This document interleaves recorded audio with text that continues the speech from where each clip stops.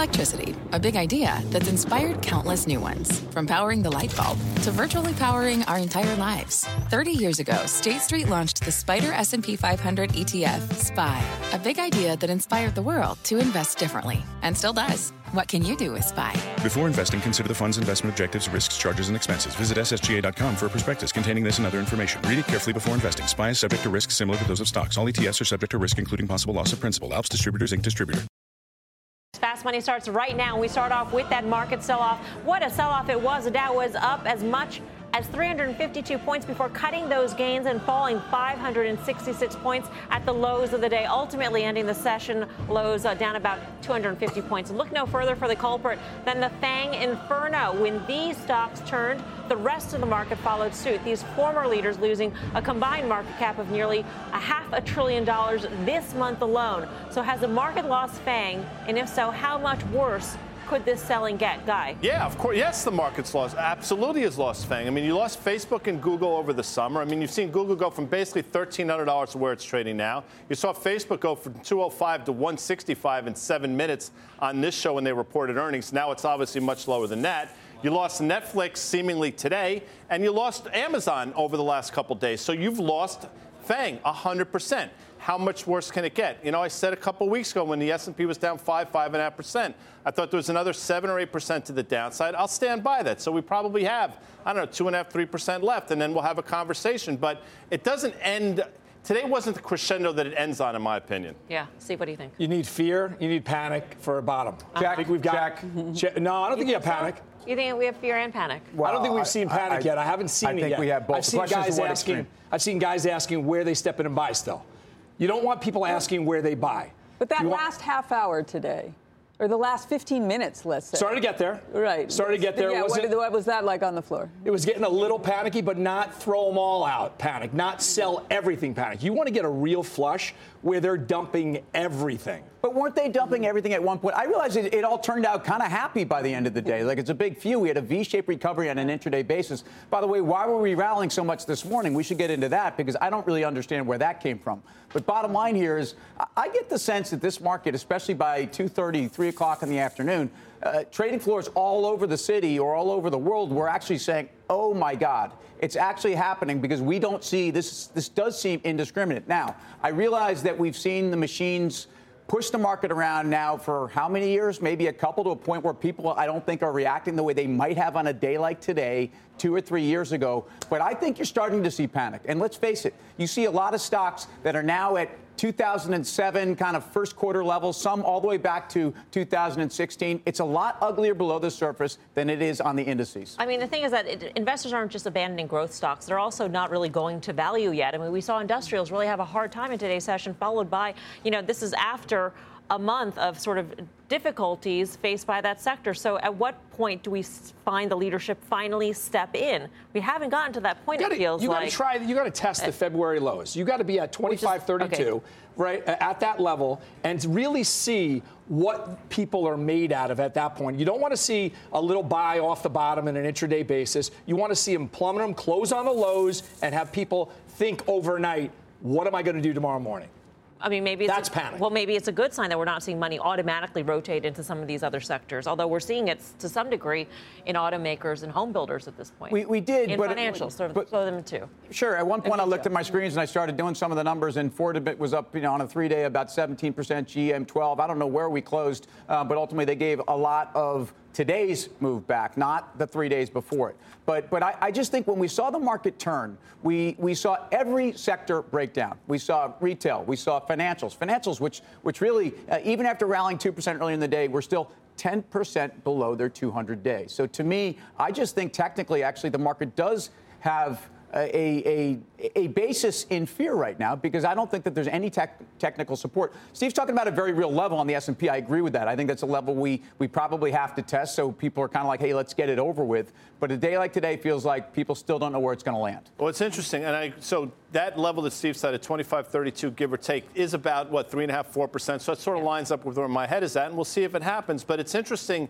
when when the machines that we all talk about take the market higher, we say the market's going up for fundamental reasons, which may or may not be true. I have no idea. But when the same machines sell it off and things go down faster than they go higher, we've had that conversation. It's because there's panic. You know what? I've said it many times. I'll say it again. You have panic buying as much as you have panic selling. You just never put the word ahead of buying because it seems to make sense. It's called FOMO.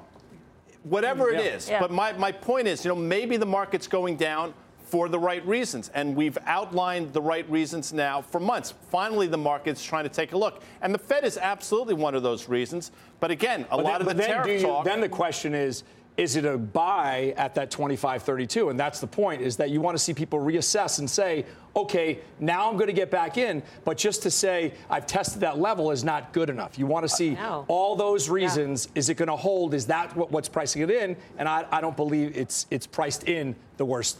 I hate coming into a Monday when it's up, especially if it's down on a Friday, because it just feels like, all right, that's not going to be able to hold. Right. Yeah. It's just not going to be able to hold. And we did have a little bit of merger Monday with the Red Hat deal, but nothing else beside that. To me, it was very interesting, the Trump administration talking about tariffs again. And I don't know really why they did that. I'm wondering why they did that, because clearly the market doesn't like that kind of rhetoric, right? And so did they leak that out, or was it? They didn't make a statement. It was just out there, right? I don't know where it came from, but it was interesting to me because this president has chosen to use the stock market as a benchmark for his performance, and knowing that the stock market really hates these tariff discussions, it was surprising to me, especially 10 days before the election, 9 days, however many days. Right. That was, I don't know what that was. I think he's just playing poker. I think it's another shot at trying to game it before to let President Xi know that he is serious. I think it was all. But that's my issue, Steve, because I actually think that some of the fear for this market is coming from the fact that nobody sees a bottom. Nobody sees an end to this. And what came out today was, oh, wow. So not only are we going to slap 25% on these guys, but we're trying to come up with another list. Is there anything left? And for an administration that seems to be actually very proud of itself as it relates to trade tariff. I mean, we heard on press conferences today, President's done everything you asked him to do, including on the trade front, which means they feel like they actually could be vindicated on this no matter what happens. Meanwhile, look at the stock market, which we all know is part of where the scorecard is. And I point to small cap stocks again, which were the barometer for success. Let me just finish. Trade has been a bipartisan issue, though. So that's the only issue with that is when you say. No. My point is, when you say, is it a win or not, and why is he pushing it, it's a bipartisan issue. So I don't think it's flat out midterms. My point is simply from the market scorecard. And that's where I'm talking about. It's where my conversation was going to. The IWMs, which at one point were up 45% off the election, are now up 22% annualized over 2 years.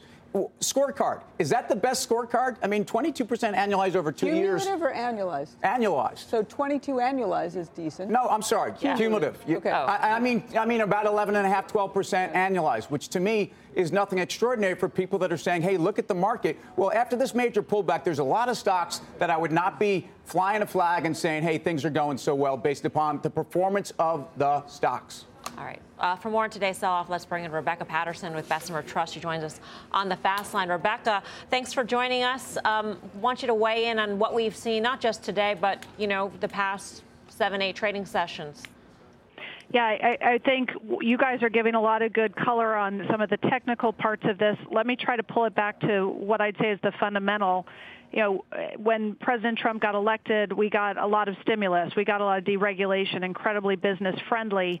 And then basically in April this year, we saw the U.S. market diverge from the rest of the world as trade went from little pieces and rhetoric to reality, especially with China. And the U.S. outperformance versus the rest of the world really started then.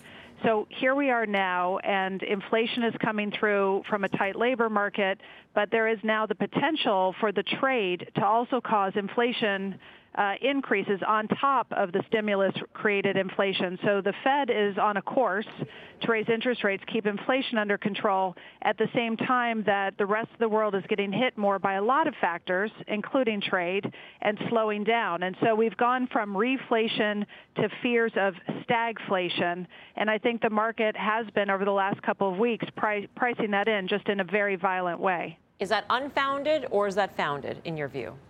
look, I think directionally it's founded, but I think the magnitude of this move, we can discuss whether this is panic or not, but when I look at a variety of metrics, we're seeing some of these sentiment metrics back at levels that we saw in the debt crisis of 2011 or even in the aftermath of 9/11. So in terms of risk appetite among investors, some of the levels we're seeing today suggest a huge dislocation that, global growth at 2.93%, GDP growth doesn't add up with risk appetite that's basically down to crisis levels. So I think the market technically short-term is oversold versus the economy, but directionally to have it reprice a bit is not shocking to me given what's going on with trade and the impact on the rest of the world that's now feeding back into earnings guidance.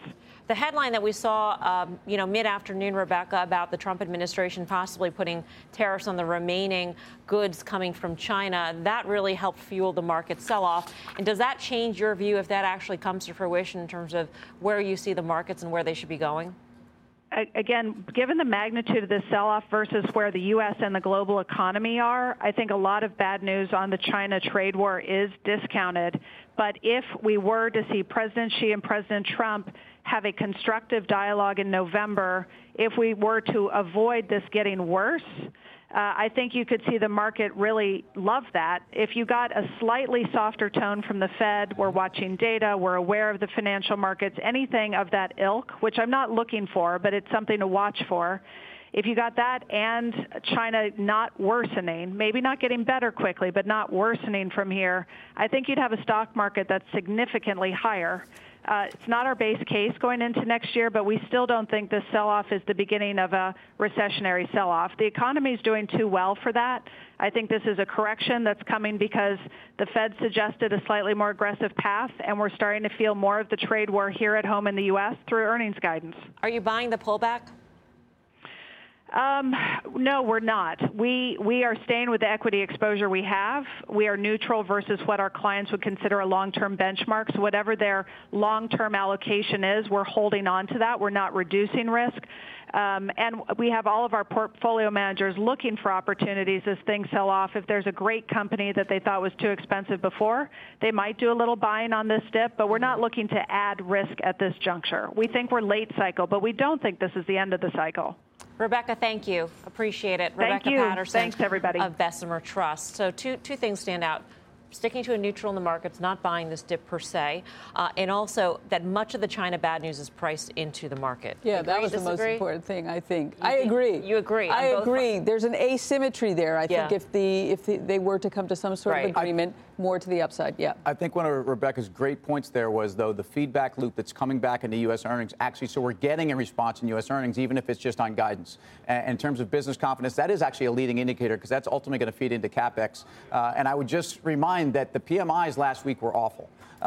Germany printed at 52.7. This is the best economy in Europe, and it's one that hasn't been this level since 2016 first quarter. China reports private PMIs on Friday, expected 50. If it prints below that, that's a contracting economy, and that is something that people would be very concerned about. She named a couple of different things. She said trade, she said softer Fed, but what she didn't name is the other one, midterm elections. If the House doesn't flip, the Senate doesn't flip, that could be a huge tailwind to the economy. Republican holds on both. Republican holds, which people are just starting to say or chatter about that might be a possibility because all the polls have said the opposite. Do you think that the markets are reflecting actually a Democrat both victory? The House and the Senate? No, I think they're reflecting the House. But out of the 24 seats that they need, they're protecting 12. And in the Senate, I don't think there's a chance of that flipping. Yeah. No, I think the midterm elections are a big deal. I think the president also has set up potentially losing one of the houses. And he has said, I mean, I'm paraphrasing, but he said, your beautiful 401ks are all going to go away if you don't go out and vote Republican. So there are two fall guys or gals. One comes in the form of the Fed, which is easy for him to blame, and the other will come in the form of the midterm election. So if you're asking me, do I think it's over? No, I don't think it's over to the downside. Well, our next guest says do not get back in the water just yet. The trouble is only getting started for the markets. Chartmaster Carter Worth is over at the Plasma to break it all down. Hi, Carter. Hi, sure. I thought I'd just put it in historical context. So that removes my opinion, all the opinions that we've heard thus far, and just look at the facts and see if we can figure out the way forward. Markets have sell-offs. Just as in downtrends, they have rebounds. Let's look at the current sell-off and try to put it in the context of fact. Here is the current sell-off. You can see it. Here is the January, February sell-off. The current sell-off, as all will know, is a total of 11%. This one was about 12. These happen all the time. In fact, here's how often they happen. Since 1927, when the data begins, there have been 218 5% plus corrections. The reason to use 5%, a lot of people put stop losses in at the 5% level. Risk managers come over to portfolio managers and say, hey, let's pull it in a little bit. Once you go past 5, you typically go further. How much further? Of the 218 5% plus corrections, the average magnitude is 11. This is the current sell-off, excuse me, and the average is 12, right? And look at the duration. Of those 218, they last about 40 sessions. That's 2 months. This has lasted 25. I mean, the word yawn comes to mind. This is just totally average. Here's the thing, though. We're coming from all-time highs. Are we going to just skate away with a totally average sell-off? I don't think so. There it is, 11%. Let's put it in the context of the entire decade. We have lived in this channel. And in fact, if you can see this, we literally bounced off the bottom in the financial crisis. We touched it again in 2011 when we got the debt downgrade. We ricocheted off the top. And then when we blew out through the high, and we're sitting here on the top of the channel. Now, can you draw down to the middle, or could you draw down to the bottom? Let's put that in context, just a little historical context. So yes, a decade up, but we've endured two. One, down 21.6%, down 15.2%. Why can't we still do that kind of thing and, quote, call it a bull market? Call it whatever you want, but drawdowns are a part of the process. This is a major sell-off, 21%. This is 16%. I think we have the prospect of doing this kind of thing. So let's look at levels, the middle of the channel and the bottom of the channel. And then, of course, first start with the lows of February 9th, which you all were talking about earlier. So were we to get to 25.32? Grasso, you were talking about this. Guy, down 3%. That could happen on the open tomorrow. Nothing to even talk about. And that would represent a 14% decline from the peak. Now, what if we go to the midpoint of that channel? That's another 7%. That would take us to 2,500. Or the bottom, meaning these are the numbers that are perfectly reasonable. And then one could say, well, how is that possible? Is that a bear, bull? Forget about what you call it. Here is the long-term channel. Let's look at those levels. If we go to, just to, the February low, we're looking at this. That's nothing. Let's go to the other level. We go to the midpoint of the channel. Then we're looking at this, 2,500. And were we to go to the bottom of the channel, just again, living within this channel that we've lived in the entire time until we blew out to the top, the bottom. That's it. All that would be. And it sounds like some sort of Armageddon, but it's happened before. It's happened twice in the last decade, and it's perfectly likely to happen this time as well. We need Carter to come on over. No question. Carter, come on over. I mean, without question. Thanks, Stephanie, for bringing the chair in. So in terms of deciding whether you think it is likely to be worse in terms of within the span of average versus not as bad, what are the characteristics of this particular market that make you think it's going to be worse? So the drawdown started months ago. That's the first thing, right? This didn't happen out of nowhere. Semiconductors have been declining for 6 months. Banks, industrials, 6, 7, 8 months. Many stocks peaked in January. Key industrial and financial stocks, key material stocks. So the bifurcation starts, but it doesn't look so bad at the top because you're being held up by a few super cap stocks. Bifurcation is almost always resolved like this, which is the weak get weaker. They do shocking things, which we're seeing. The chemicals and the building stocks literally have a super leg down while the FANG, we can call it that or whatever, idiosyncratic growth starts to stumble. And so that process is as you get closer to the midway point. But ultimately, we still have a lot of big stocks that are sitting not far off their highs that haven't really given ground. I suspect when it's done, you have much more deterioration at the strong end of the market, not just FANG, but expanse of the visas and United Healthcares, things like that. And then at the weekend, you have real capitulation. And we could say we've already had that in things like Ford Motor, but that's the problem. When you're really done, you don't get bounces out of Ford Motor, right? Ford Motor goes to a 2 PE. It doesn't linger at a 4 or 7 or wherever it's sitting right now. The fact we've gotten these rallies out of these dead names, that means there's hope still alive. And this is the final sort of crime or sin. Every time we rally the way we did today, it just today was a sin. Today was a sin, folks. Okay, you can use a different word, meaning you've got people trapped. You have them trapped at the top for the breakout. And you know, we read it, anything you read, we're going to bounce, we're going to bounce. Why do we have to bounce? Everyone's playing for a bounce because we've gone down 10%. That's nothing. So, Carter, since we've lived above that trend that you point out, above that channel that you pointed out for quite some time now, do you lean towards the 7% mid-range, 2,500, or the lower range? Because in my book, I would think that we buy ourselves a little bit of room because we've lived above the trend. You sounded like a 2,300 kind of guy. It did sound like that. Look at it. Now, we didn't even talk about breaking it. Yeah, that's right. I mean, so we'll save that for the sin say show. If you overshoot, right, you have to undershoot. And that takes you down into the... So you think below 2,300 is a likelihood? I mean, remember that would be a normal, quote, 20% decline. It happens all the time. Well, if you think about... I can come back and show you all the 20% plus declines, and we can look at those next. Well, what has really overshot? You know, arguably Amazon, arguably Nvidia, arguably Netflix. The real overshoots are things like BlackRock down 39, 40%. Okay, but on the way up, State Street down 45. On the way up, yes. So you guys talked about there is a reciprocal of capitulation or panic selling. And I don't think this is panic buying or FOMO. That's exactly what happened. We had the highest RSI reading ever recorded. Think about that, ever. Big superlative for the MSCI, all country, and the S&P in January. Wow. Never had we been that overbought on a weekly basis. And it was simultaneous. Right, so that's what FOMO or capitulatory buying is, panic, and this is just the beginning of the other side, I think. I could listen to Carter Worth talk all night long. I mean, he's certainly in the pantheon. No, he's in his own. He's above the. Of course he is. The Parthenon and the Pantheon. Of course he is. Carter Worth. Carter, thank you. Thanks, guys. Carter Braxton Worth, the Cornerstone. Coming up, much more in the wild day on Wall Street. And as the sell-off turns into a full-blown correction, investors are running for cover. The traders will tell you where you can hide out. Plus, the other big story weighing on stocks, the trade wars, the fear of new tariffs looming over the markets as China and the U.S. fail to reach common ground. We'll tell you what that could mean for stocks. We're live from Times Square in New York City. Much more Fast Money right after this. The spirit of performance defines Acura, and now it's electric.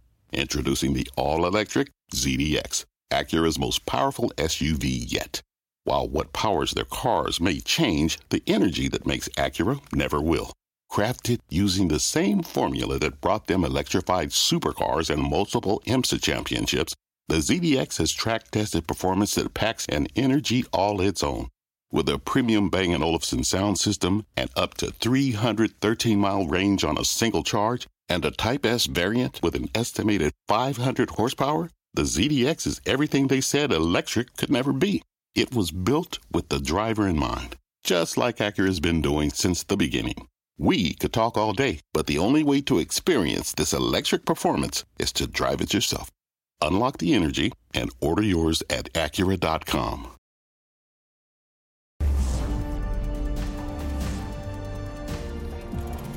Welcome back to Fast Money. 7 out of 11 sectors in the S&P 500 closing in correction today. Despite the chaos, a number of stocks are still holding up. Bob Pisani is breaking down those sell-off survivors for us at the NYSE. Hey, Bob. Survivors is what we all feel like at this point, Melissa. It was another late-day sell-off, but it was a very split tape. Cyclical names like technology and industrials were down big, but consumer names were mostly in the green. So Procter & Gamble, Walgreens, Johnson & Johnson, Coca-Cola, all in the green, and for the most part remained in the green even during the midday sell-off. Other defensive names, so pharmaceuticals like Merck and Pfizer, housing-related stocks like Home Depot, food stocks, Kellogg's, General Mills, for example, they were all up. All right, so what does it all mean? In terms of sectors, it's a defensive move for sure. So consumer staples, utilities, even gold, all in the green this month. Remarkable given that industrials and technology, the two groups most sensitive to global growth and trade-related issues, are both down double digits. That's a remarkable divergence there. For investors in broader themes, it's again reviving the whole growth versus value story. So growth, which is mostly tech, down notably this month, about 12%. Value, mostly consumer staples, banks and energy,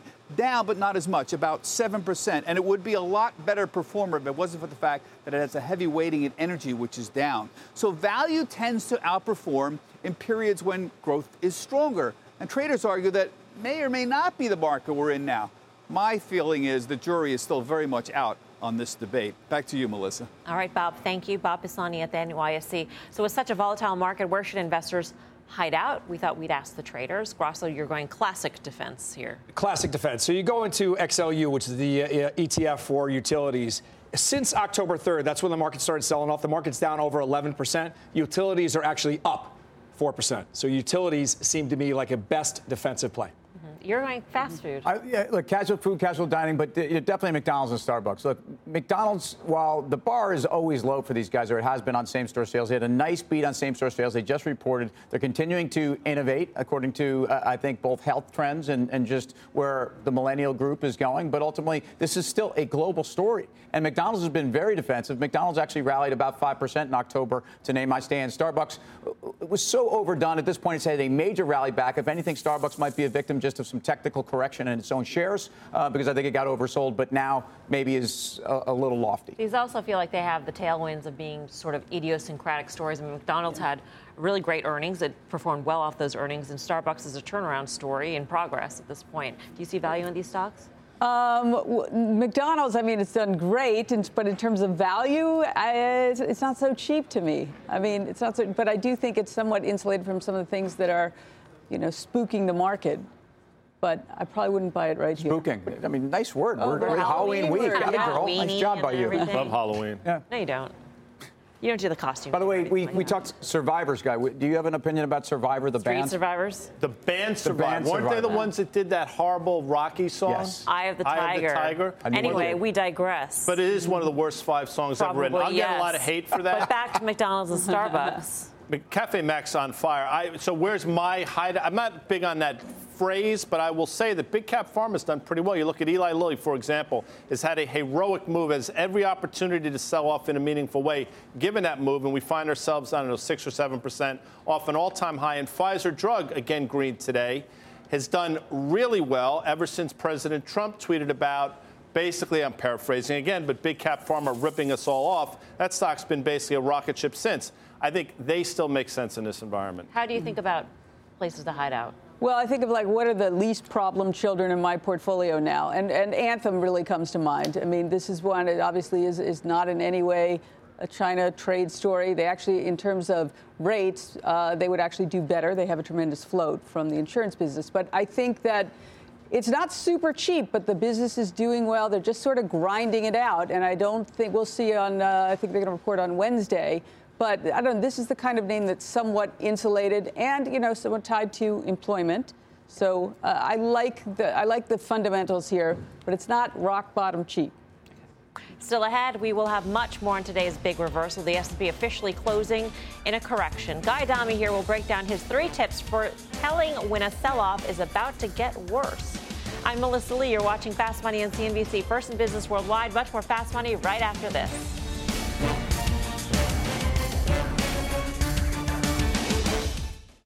Wouldn't it be great to have all your investment and retirement accounts in one place? Yahoo Finance, our sponsor today, makes it easy. I use it to put my investment account and 401k accounts into one hub and get expert tips that help me confidently manage my money. For more than 25 years, Yahoo Finance has been the brand behind every great investor. Whether you're a seasoned investor or are looking for that extra guidance, Yahoo Finance gives you all the tools and data you need in one place. They're the #1 finance destination, producing a holistic look at the financial news cycle, including breaking news, original editorial perspectives, analyst ratings, independent research, customizable charts, and so much more. Securely link your brokerage accounts for a unified view of your wealth, including 401k and other investments. A comprehensive perspective is what sets apart great investors, and it's how Yahoo Finance ensures you have the insight to look at your wealth in its entirety. For comprehensive financial news and analysis, visit the brand behind every great investor, yahoofinance.com, the #1 financial destination, yahoofinance.com. That's yahoofinance.com. Welcome back to Fast Money. Trade war fears spooking stocks today, sending the Dow down almost 600 points at its lows. Our Eamon Javers is live at the White House with the very latest. Eamon.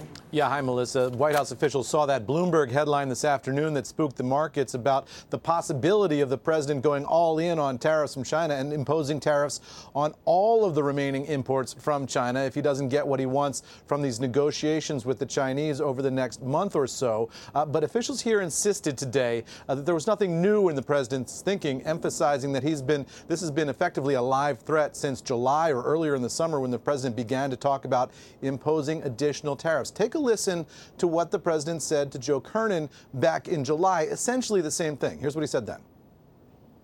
Would you ever get to 500, though? I'm ready to go to 500. We've got with the midterms on the horizon. What if the stock market were to go down? I actually think that's, if it does, it does. Look, I'm not doing this for 20%? politics. I'm doing this to do the right thing for our country. We have been ripped off by China for a long time.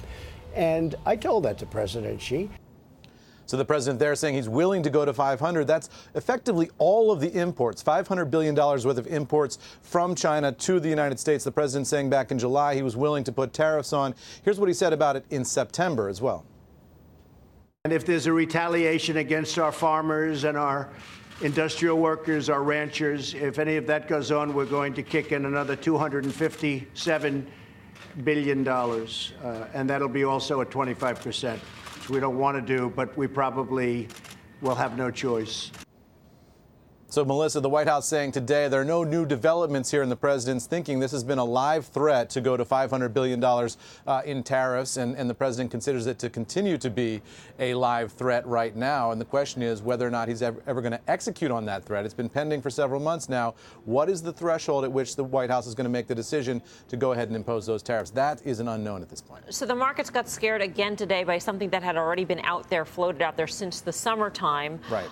But at the same time, Eamon, as we draw closer to the end of the year, it seems like there are fewer and fewer opportunities for the U.S. and China to actually talk. The next one could be the President Trump, President Xi meeting on the sidelines of the summit next month. Are we getting any sort of developments about that, if there are preliminary talks going on between the two countries? Well, the assumption was that the Chinese, and this is just an assumption, conventional wisdom in Washington, that the Chinese really wouldn't want to make any moves before the election because they wanted to see if the president will be weakened politically in next week's midterm elections. So the assumption was they wouldn't do anything before early November. And then now the focus is really on that end of November timeframe at the G20 in Argentina.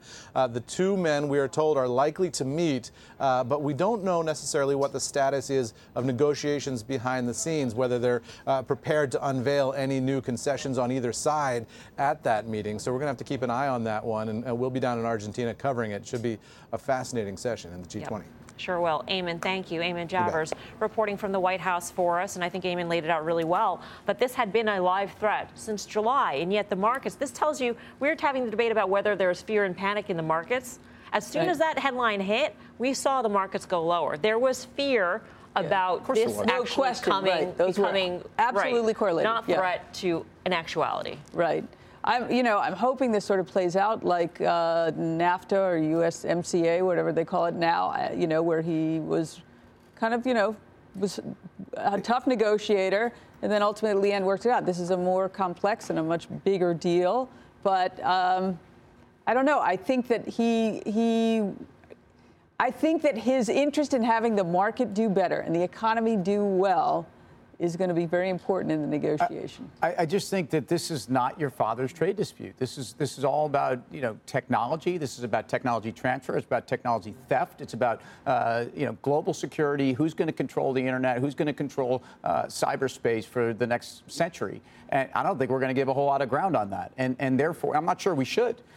Therefore, I do think that this is something that gets a little bit uglier. Meanwhile, again, I point to the macro data around the rest of the world that we are seeing an impact from trade, and yet we're not really seeing it in our data yet, and that's the big concern. Although Leisman had this interesting survey where they scoured through all the company conference calls from earnings season, they found that 90% mentioned tariffs negatively on the company conference calls. If you told me that a fifth of the companies reporting that had a conference call so far in earnings season said that tariffs were negative, that's a pretty big number. Yeah, and again, the president may be correct. Maybe we've been ripped off blindly for the last 3 or 4 decades. It might be true.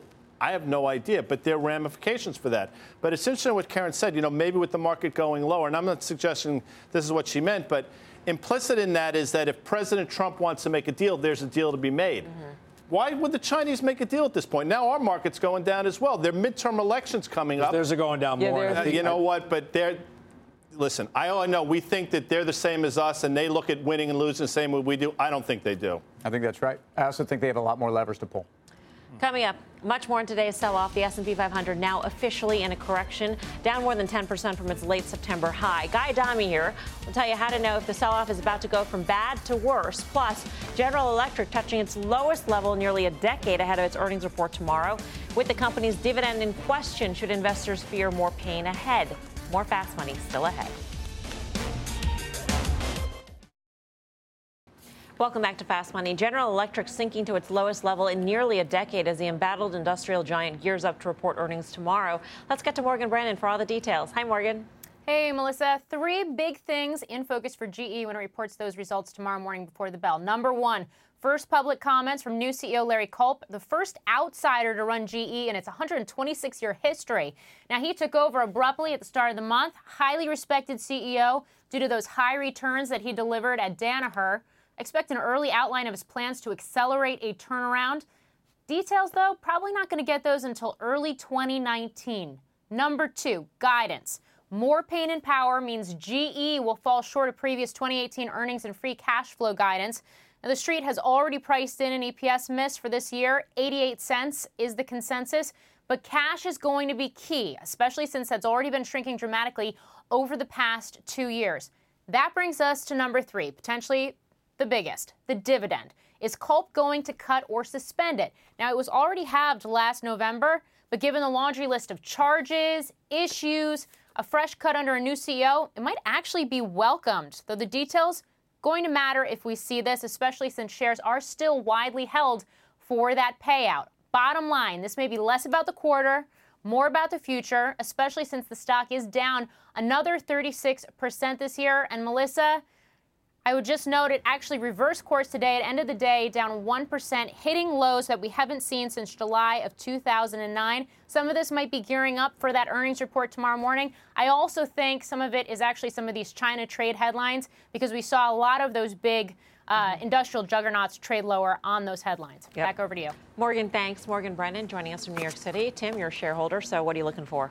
Near-term clarity on these numbers. Forget 2019. The market needs to know what cash flow looks like. So as we outline, whether it's the dividend or, there's an argument, and I think J.P. Morgan makes this one very well, that the bulls still have a unrealistic goal for where liquidity is and that a dividend cut is not a silver bullet. So I think right now the key is really to understand what the liabilities are as best we can understand the near to medium term. I don't care about 2019 right now. I care about the balance sheet. Are you most concerned about GE Capital? Some of the insurance issues that had sunk it before? I think they're going to give him a pass on this one. I don't think they're concerned about granular numbers. I think they're concerned about the div, the strategy, the power unit, yes. But this is Flannery's boat that sunk. So I think they're going to give him a pass this time. Not so much micro this earnings season around. Yeah, not so much what? Not so much micro this earnings season around. Right. Well, he should kitchen sink it as much as he possibly can, right? The worse, the better. I think he should absolutely cut the dividend. It's sort of free to him. If they want to be a still dividend payer, you can pay a de minimis, right, dividend.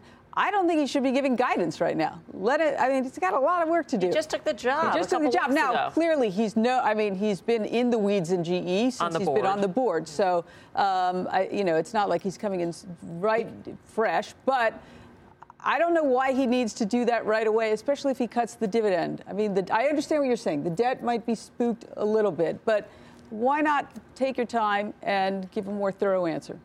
It's interesting. I understand Flannery was there for a year, but the seeds for this move to this was created 10, 15 years ago. We can have that. That's a longer conversation. But Flannery had nothing to do with it. And quite frankly, Jeff Immelt was culpable, but he was not 100% to blame. So what happens tomorrow? I think there's a chance that if you do see the flush, and again, Morgan mentioned it, traded below $11 tomorrow, that might be your opportunity, especially if it has one of these 3 or 4 times normal volume days. All right, for more what to expect from GE tomorrow, let's take a look at the options market. Mike Coase in San Francisco with the action. Hey, Mike. Hi there. So the options market is implying a much larger than average 10.5% move is what it's implying on earnings tomorrow. Of course, as the price of the stock declines, those percentages mean less and less. So that's maybe not that surprising. Where a lot of that activity was focused was the November 10.5 puts. We saw over 26,500 of those trade for just under 50 cents. So those are bets that GE could fall below that $10.5 strike price by about that 50 cents they're paying. So into the single digits by November expiration, which is going to come 2 weeks from this Friday. And with respect to the dividend, I would just add this. Normally, the options market gives you some sense or gives you some guidance on what it's expecting for the dividend in the future. Right now, there's no bid for a dividend next year. So that suggests that options markets are not confident that there's going to be any substantial dividends starting with the next dividend period, which I think is in February. Wow. Mike, thanks. Mike Coe in San Francisco.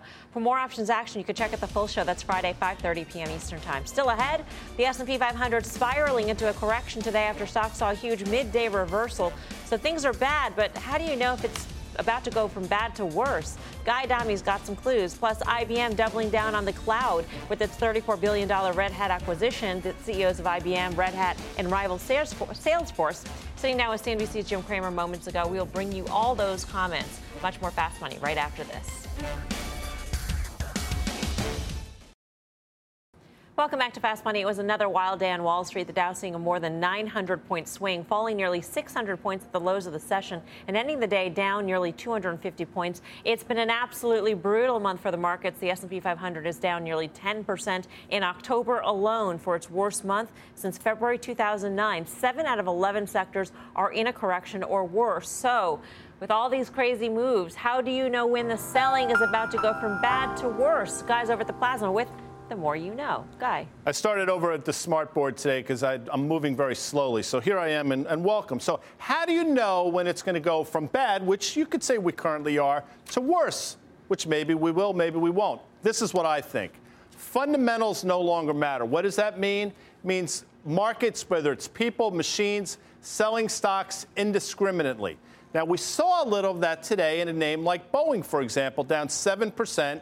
And now down 15% since making an all-time high. So maybe you're starting to see that. Number two, non-correlated assets spike. Well, obviously, you can make a point that maybe that Bitcoin is that, but I would focus on gold. You really haven't seen a spike in gold of any magnitude whatsoever. If you start seeing that, maybe that's a good sign that things are about to get a little bit worse.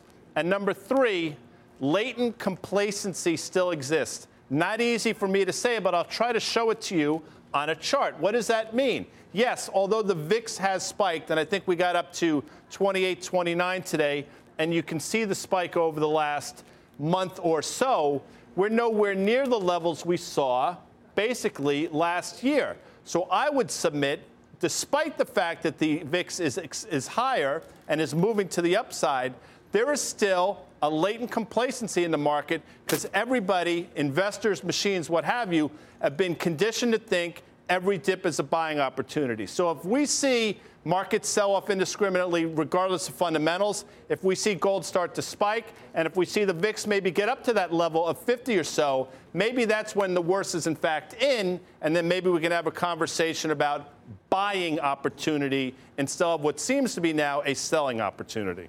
Tim? Hey, Guy, it's Tim. How are you? Hi, Tim. You seem to have the eye of the tiger tonight. I'm curious why no concern about credit deteriorating. That to me would be one of the first places I would go. I will tell you the answer to that because our crack crew in Englewood Cliffs called me up and said, listen, we'd like to do a more you know. And the first three that came to my mind were the three that I outlined. But I think you make a great point. If we start to see a deterioration in credit and high yield credit, that clearly is a sign that things can go from bad to worse. I appreciate you bringing that up, Tim, and I'm certain there are 3 or 4 other things we could discuss, but this small mind of mine just couldn't wrap it around. Karen, could you ask him a slightly easier question? I answered your question.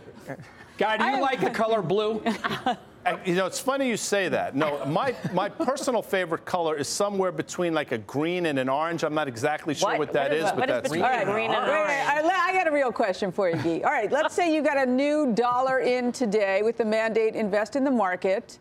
What would you do? And you can sit on it, but what would you do? So a new dollar today, invest in the market. I think that's a great question. If you have a time horizon of not the next 6 days, 60 days, or 6 months, I think some of these names are getting pretty interesting. And when I say some of these names, name like Caterpillar down from, I think, 150 down to 113 in a month and a half. I mean, that's not going out of business anytime soon. And global growth will come back. So I think if you had a dollar, I would look to some of these beaten up industrials, and I would still stay in healthcare, which actually has done pretty well. Thanks, Guy, for that more you know.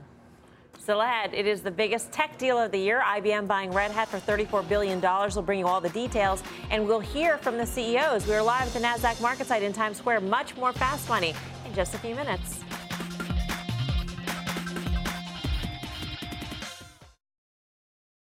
I just thought this was a great acquisition today. I think this is exactly what IBM should be doing. I'd like to congratulate Ginny. She has made a fabulous move acquiring Red Hat. And they're fantastic. And they've got a world-class management team, world-class products. We use it at Salesforce. Everybody knows they are the heart of the cloud today. And now they're the heart of IBM. So congratulations to all IBM. Great job. That was Salesforce CEO Mark Benioff talking to Mad Money's Jim Cramer about IBM's $34 billion acquisition of Red Hat. This marks IBM's largest deal ever. It's one of the biggest mergers in tech history. But investors didn't seem to echo Benioff's enthusiasm today. IBM shares were down 4%. Red Hat shares surged 45%, still below the deal price, though. Guy, you've been red hot on Red Hat. It was a fast pitch, or as you call power pitch. I love the power pitch. About a year plus ago. Yeah, but I mean, the stock's actually gone from 175 to the levels that it saw prior to this. So it's going straight down now in pretty much a straight line over the last month and a half. And trust me, when I made that power pitch, I didn't see IBM coming in and paying a 64% premium. What's interesting, though, 2 months ago, this was actually where the stock was trading, where we basically closed today. So although it's a huge premium off Friday's close, we have seen the stock trade here before. Why is IBM lower? Maybe they're grasping for growth in an environment where maybe they shouldn't be grasping. And no more buybacks. For anything. No more buybacks, which, by the way, again, one of the unintended consequences of the Fed made corporate America lazy because they could borrow money cheap, buy back their stock. I would submit IBM is absolutely point A for that argument. And number 3 is, I know Mark Benioff would wax poetic about it. Why did he do that? Because it's his company now. It's worth a lot more than it was on Friday's close. So although, listen, I love Red Hat, I love the company, I think IBM is stretching here. Well, it's interesting because it's not as if IBM was being rewarded for no growth and paying a dividend. So I think making an aggressive move with their cash pile is something that at least perversely the market wanted them to do, and yet maybe they overpaid. In other words, if this was really about the price and how much they overpaid for it, this hybrid cloud space is clearly the place that they want to be playing, and we know that that model has been totally validated by the market. So yes, a smart move. At what price? Seems like it was expensive. All right, you can catch the full interview with Jim Cramer and Mark Benioff on a jam-packed Mad Money tonight. We'll also hear from the IBM and Red Hat CEOs. That is at the top of the hour. Up next, final trades on this wild day on Wall Street. Time for the final trade. Tim. While not defensive, I think Lowe's has really underperformed this move, and relative to Home Depot, actually overly cheap. Go out and buy Lowe's. Karen. Yes, I wish it weren't up today because it was up 3%. I hate buying it on a up 3% day, but I like Macy's. Very cheap here. I believe in the American consumer. Grasso. XLU, the utilities ETF. It's been green while the rest of the market's red. Stay with utilities if you think the market is still going lower. Guy. Impervious. Not a great haiku word because it's only terrible. 4 syllables. It's terrible. But big cap pharma has been impervious. Eli Lilly. I the Tiger. That does it for us here on Fast. We'll see you back here tomorrow at 5 for more. Meantime, Mad Money with Jim Cramer starts right now. This podcast is supported by FedEx. Dear small and medium businesses, no one wants happy customers more than you do. So you need a business partner just like you. Like FedEx, who understands your passion for serving your customers because they have the same commitment towards you. That's why FedEx offers you picture proof of delivery, packageless and paperless returns, as well as weekend home delivery to 98% of the U.S. on Saturday and 50% on Sunday. See the FedEx service guide for delivery information. What's more, FedEx Ground is faster to more locations than UPS Ground. Trust FedEx for timely deliveries. See what FedEx can do for your business. Absolutely, positively FedEx.